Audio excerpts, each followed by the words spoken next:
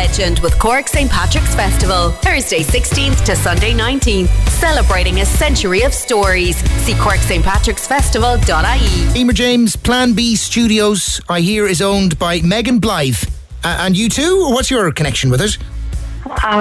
Well, I've danced in Plan B since I was younger. It was originally Donna's dance studio. Gotcha. Owned by Donna Daly Blythe, who is a pretty big name in Cork. And then Meg set up her own studio in 2017 called Plan B Studios. And it's in Monaghan Road. That's fun. So I transferred over studios there, and now I'm in college studying musical theatre after doing years of training with them. Nice. And I am teaching there now in the studio on Saturdays, teaching ballet, tap and singing and acting. Oh, fantastic. So I was meant to be going to a different studio in Cove, but there wasn't enough people signed up to the class, and they had sent me over to Donna's, and I ended up staying there then the rest of my dancing life. Right, and so kind of you discovered that you loved it. Yeah, well, I did Irish dancing first for a while, and then I had done some ballet as well when I was younger, but didn't go to Donna's then until I was about 9. And then I just stuck with it there. I had to choose between Irish dancing, and that's what I picked. I preferred the environment. It was a lot less serious, and it was just kind of for fun.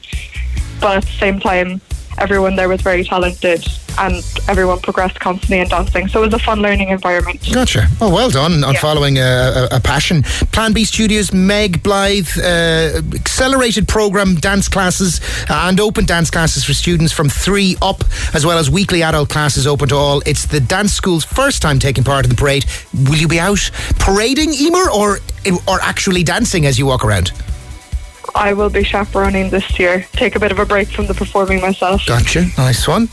Chaperoning those students from the classes, I guess. What will they be doing?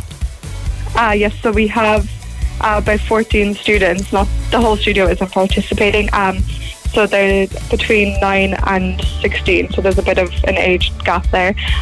So there's students from every class, and we are going to be dancing to Ease On Down the Road, so fun, upbeat.